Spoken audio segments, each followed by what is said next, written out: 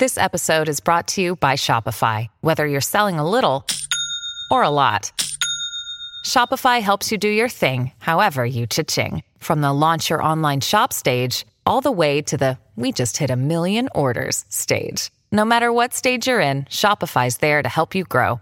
Sign up for a $1 per month trial period at shopify.com/special offer, all lowercase. That's shopify.com/special offer. Money Matters Wealthy Thinking with Alfred Edmond Jr.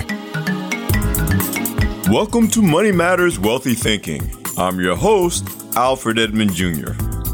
I don't know about you, but I remember the time, a few years out of college, that I complained to my mother about how hard I was having it financially.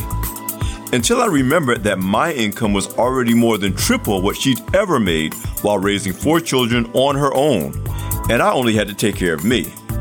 Talk about a reality check. On this edition of Money Matters Wealthy Thinking, I share why going old school with how we relate to and manage our money, following the examples of previous generations, could help us to create a new mindset for building wealth. Also, I've been inviting you to submit questions you'd like me to answer on the podcast. You've responded with some great questions, one of which I'll answer on today's show. Listen up. You may not have asked the question, but chances are you will be helped by the answer. While my topic for this podcast is about what we can learn about managing money from earlier generations, today's question will focus on how we can help the next generation get off on better financial footing as new adults than we may have when we were their age. But first, if you are blessed to have relatives who grew up in the 1940s, 50s, and 60s, it's likely that they are a little confused as to how many of us can make so much more money than they did, even adjusting for inflation, yet always have money problems. You can call it old-fashioned, but many of the rules they followed when it came to money, especially as it relates to using credit, could hold the keys to getting your finances right today. Some examples. Don't spend money you don't have. Previous generations planned their spending around the money they actually had coming in. Go figure. My late mother, who was born in the 1940s, knew exactly how much she expected to spend on groceries every 2 weeks, practically to the penny. It was the same for our entire household budget. As a divorced single mother providing for the needs of 4 children, she almost never deviated from her spending plan with impulse buying or other unplanned spending. Despite being a low-income household, while we never had everything we wanted, we always had enough. Earlier generations understood that the true definition of wealth is being happy with enough, not always craving more. Whenever I am tempted to spend money I don't have on something I don't really need, I remember one of my mother's favorite sayings, "You're old enough for your wants not to hurt you." How about this idea?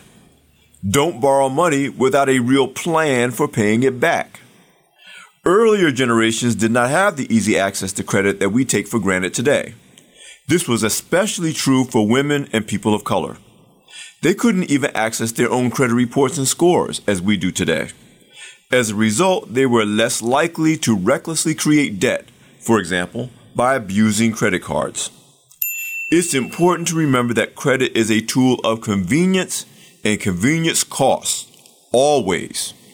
When you borrow money to spend, which is what happens when you use credit, you are doing it at a premium, paying interest and fees on top of the cost of the goods and services you bought.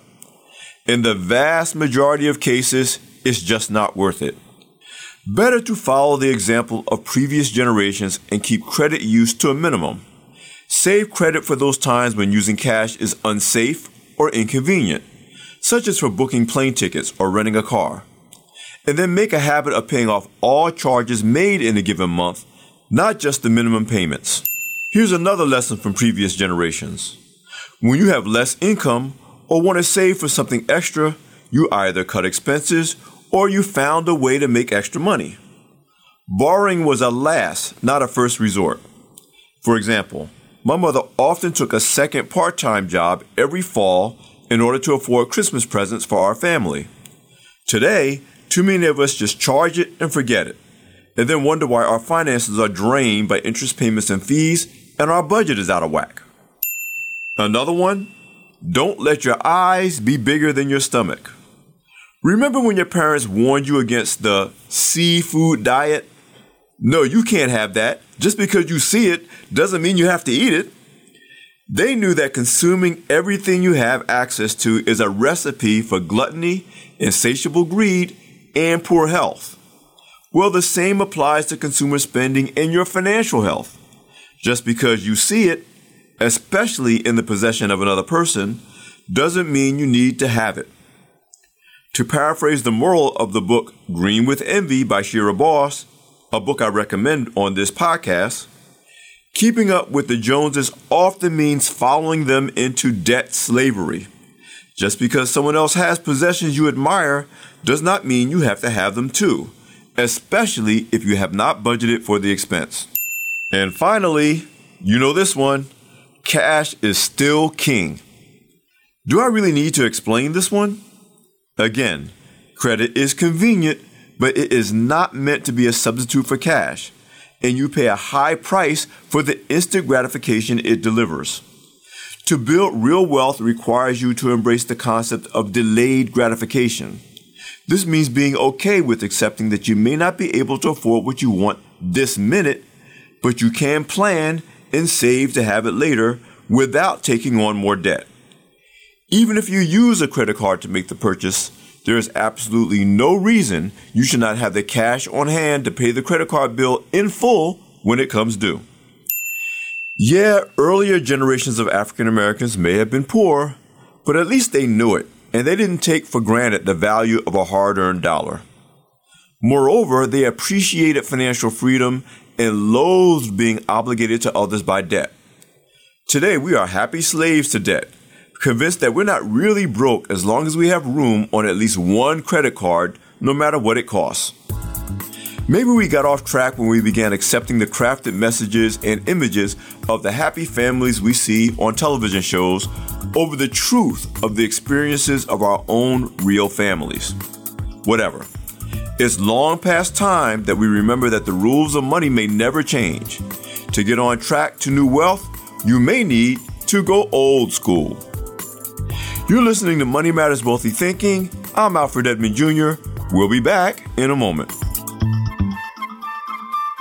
Support for Money Matters Wealthy Thinking and the following message come from State Farm, who knows that many Americans struggle with their finances and most have never been taught how to manage them. Starting today, State Farm wants to change that by giving people the tools, help, and education they need to take control of their money, putting financial well-being within the reach of everyone. Now you can find out more at letstarttoday.com. State Farm, here to help life go right. Welcome back to Money Matters Wealthy Thinking. I'm Alfred Edmond Jr. Each week, I've been inviting you to submit questions you'd like me to answer on the podcast. And I recently received a great question from James and Angela in Chicago. Their question: both of our children are almost done with college and about to start their lives as independent adults. What can we do to get them off on better financial footing than we had as young adults? This is a great question, especially if, like me, you didn't come from the kind of family background where access to financial education was a given. However, you can help your kids learn what you may wish someone had taught you when you were a young adult. Instead of a trip or a car, consider a graduation gift idea that will start your new adult off with the right attitude about managing their money. A couple of suggestions.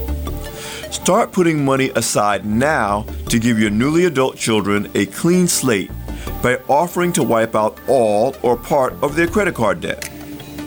And along with that, schedule meetings with a credit counselor so they can learn how to keep that slate clean. Make any credit card payments you make on their behalf conditional upon them attending these meetings with the credit counselor. You can find free or low-cost certified credit counseling services in your area with the help of the National Foundation for Credit Counseling at debtadvice.org. Another possible gift is a consultation with a financial planner that will introduce the importance of seeking qualified professionals to help achieve financial and life goals in adulthood. This is really helpful for those starting new jobs. A financial pro can help them understand job benefits, income tax obligations, and why it's so important to start saving for retirement now, not later. The point is to help young people get off on the right path with their finances. Giving them a financial head start could be the most valuable gift you can give them, one that will continue to pay dividends for years to come. Again, great question. A big thank you to James and Angela for asking. If you have any questions you'd like me to address, send an email to alfrededmondjr@gmail.com, and I'll answer them on future editions of this podcast. That's alfrededmondjr@gmail.com. Or you can follow and direct message me on Instagram or Twitter @AlfredEdmondJr. This is Alfred Edmond Jr. with Money Matters Wealthy Thinking. Be sure to get my latest free ebook, Buy Love, Get Trouble, Sell Love, Get Screwed. How decisions in pursuit of sex, love, and relationships impact your career, business, and financial success at grownzone.com/Buy Love, Get Trouble. And do not forget to subscribe to Money Matters Wealthy Thinking on iTunes, Google Play, SoundCloud, Stitcher, or any other podcast directory. If you like what you hear, go ahead and leave a 5-star review. I'm Alfred Edmond Jr. at AURN.com. Thanks for listening. Come back for more next week.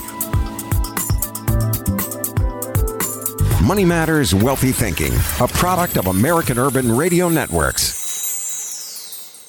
Our bodies come in different shapes and sizes, so doesn't it make sense that our weight loss plans should too?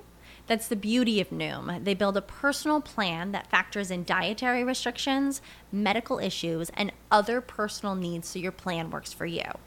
Noom doesn't restrict or shame when you want to treat yourself. Their flexible program focuses on progress instead of perfection. You don't have to give up carbs or anything. And with their daily lessons, you can learn something new about your food choices every day. After just a few days of using the app, I learned how to recognize cues for overeating and how to choose the right foods to feel full. Stay focused on what's important to you with Noom's psychology and biology-based approach. Sign up for your trial today at Noom.com. That's NOOM.com. And check out Noom's first ever cookbook, The Noom Kitchen, for 100 healthy and delicious recipes to promote better living. Available to buy now wherever books are sold.